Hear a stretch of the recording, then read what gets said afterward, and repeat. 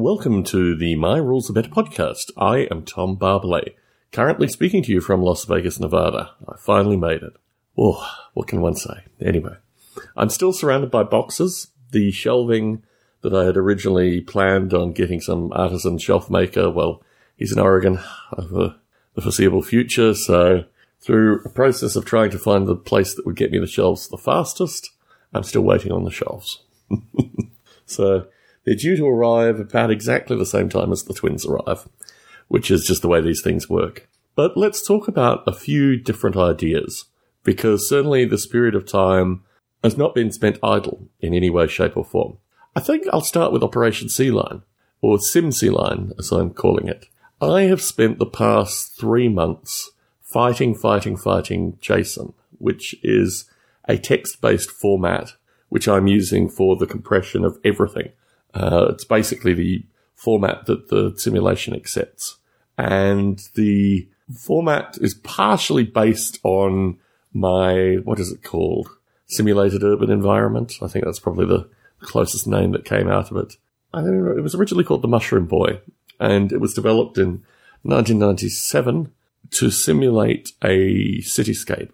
So I'm using that as the base format with the view that it has descriptions of rooms, windows, doors, plants, fences, roads, soon-to-be rivers, railway tracks, and possibly even pathways. Rivers, railway tracks, roads, yes. It's got a lot of stuff in it. But most of my time has been spent manipulating JSON, the format, and looking at optimizations for loading the JSON relatively rapidly.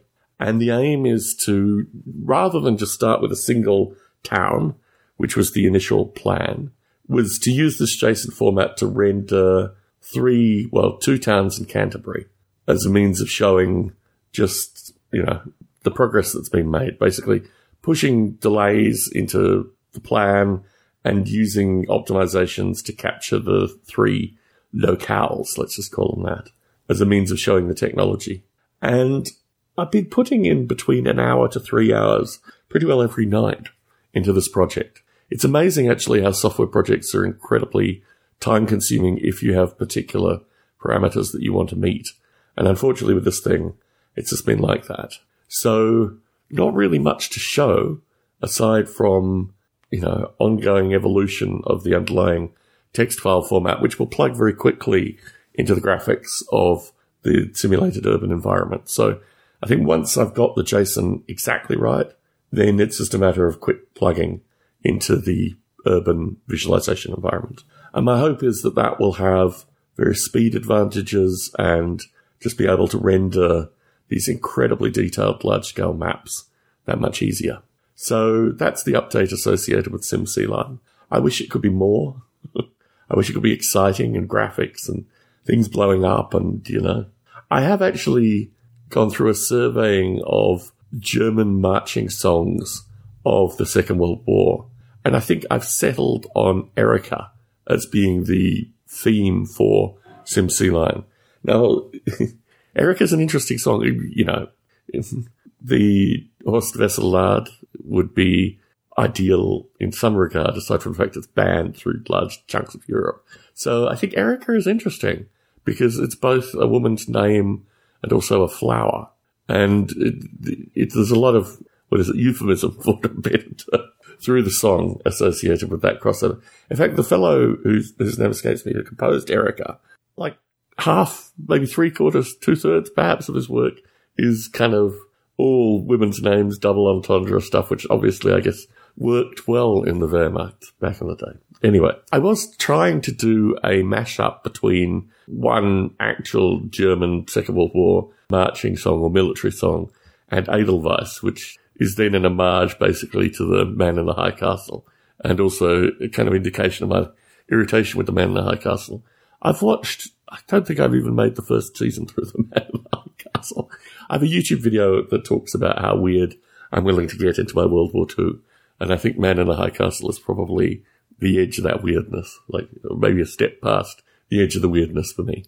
But yeah, it's interesting, the what-if scenarios, and in particular, football gang violence, the nature of fighting styles of the kind of street street thugs slash urchins slash folks that live in various parts of London also get a say in the game. I think it's an interesting part of just forcing, additional stuff. You want history as much as you can in speculative history, but then you want something to make it interesting, different, worthy of more attention. So yes, that's definitely going to be a part of the whole thing, and I have my consultants waiting to give me that kind of information. But I also think the nature of kind of evolution of fighting styles through relatively short periods of time based on environment is pretty interesting. So you take regular Wehrmacht or, Waffen-SS, then you push them through London, say. I don't think they're the same soldiers when they get out on the other side. And I think also the many layers of the home guard and, as I say, the ability for, factory workers kind of slash street thugs slash kind of organized crime divisions, what have you, to also add their signature to the fighting style, I think is genuinely fascinating. So that's Sim Sea Lion in a nutshell for now. I wanted to thank everyone who contacted me about the miniature company. I am, how would I put this? I guess I'm the primary financial backer and also chief observer. What I'd like to do with the early part of this thing is take all the kind of creative elements, everything that was a part of the initial creation, and make that a Kickstarter reward. So basically have a reverence for the early history with the view that the relationship between kind of I give the initial brushstrokes, right? I explain the setting, I give some background, and then the artists just take this away and make it their own.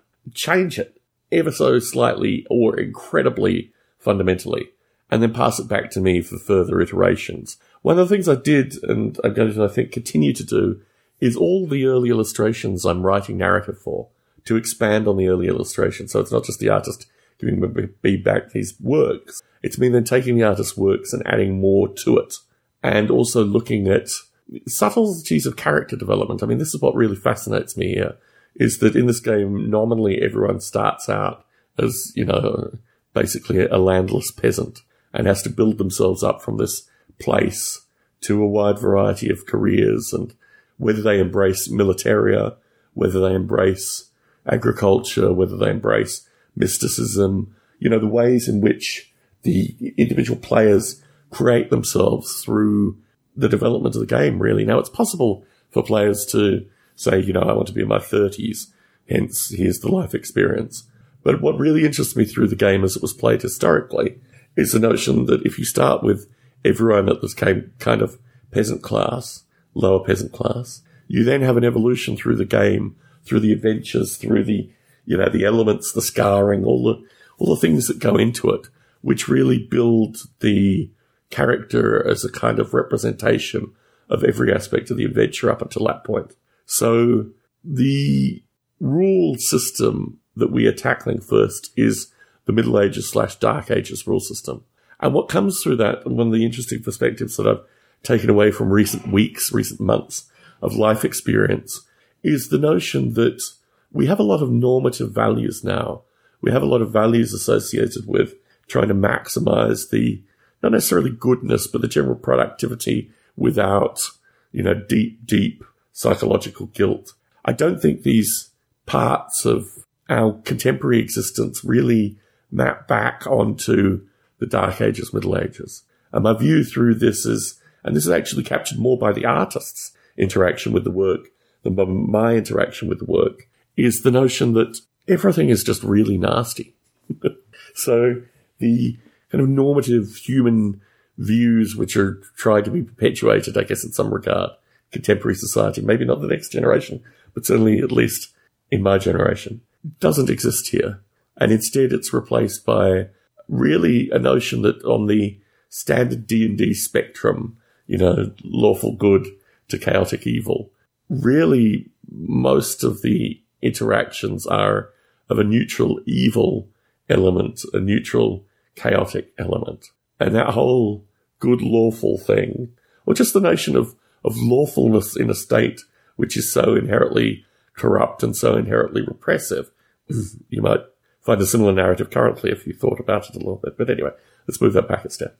That whole thing changes the environment, changes the interaction, changes a variety of different perspectives, and frames really the necessity of the player to move through this environment and try to find ways of surviving through this environment. So I don't know whether I said it or not, welcome to my current head, but this is the formerly Britannia rule system now being taken through this process, this almost commercializing process into this new entity.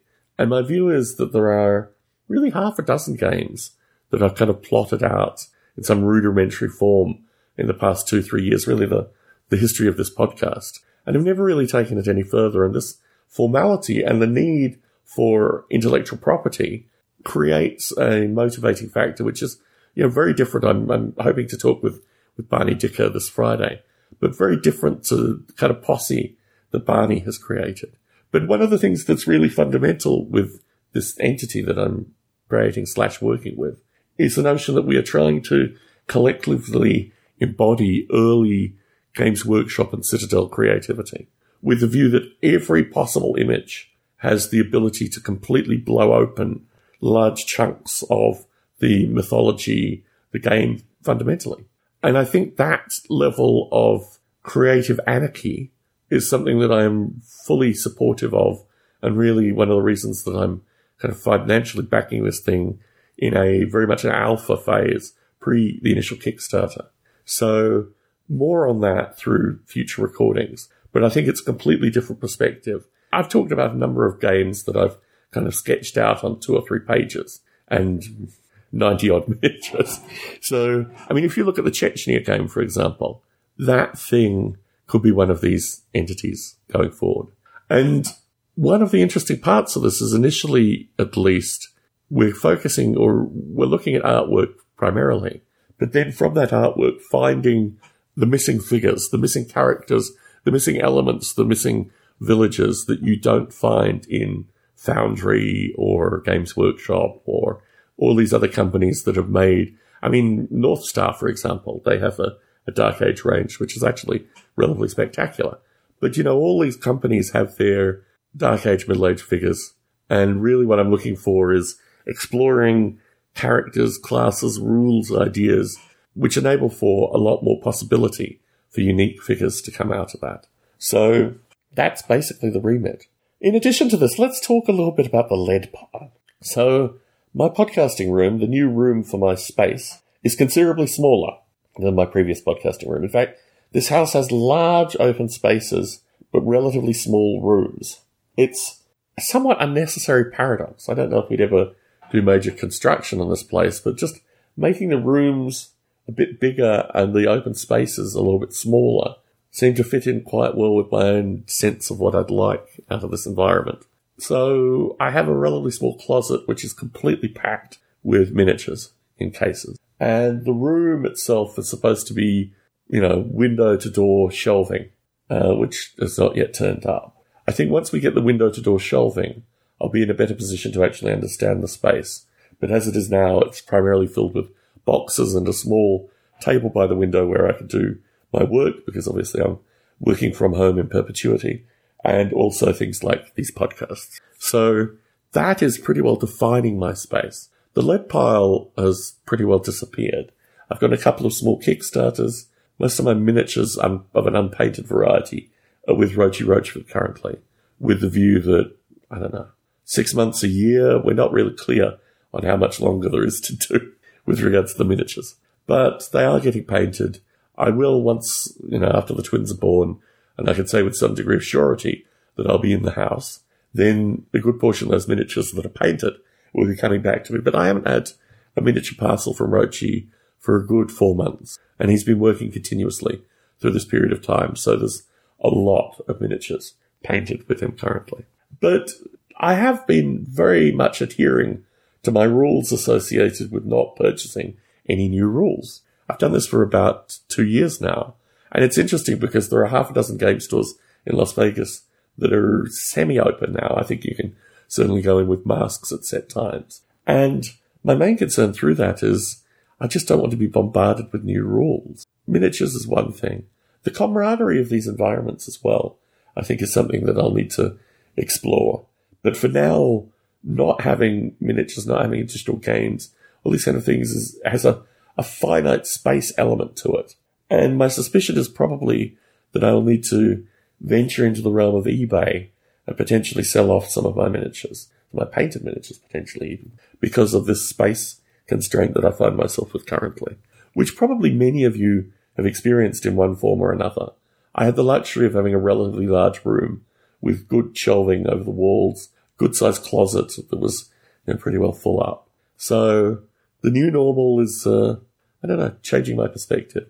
But it's also forcing me to think about what I actually want out of it. For the Sea Lion stuff, I actually have a good quantity of Territorial Army and a good quantity of Reich-era Germans to make this thing work out.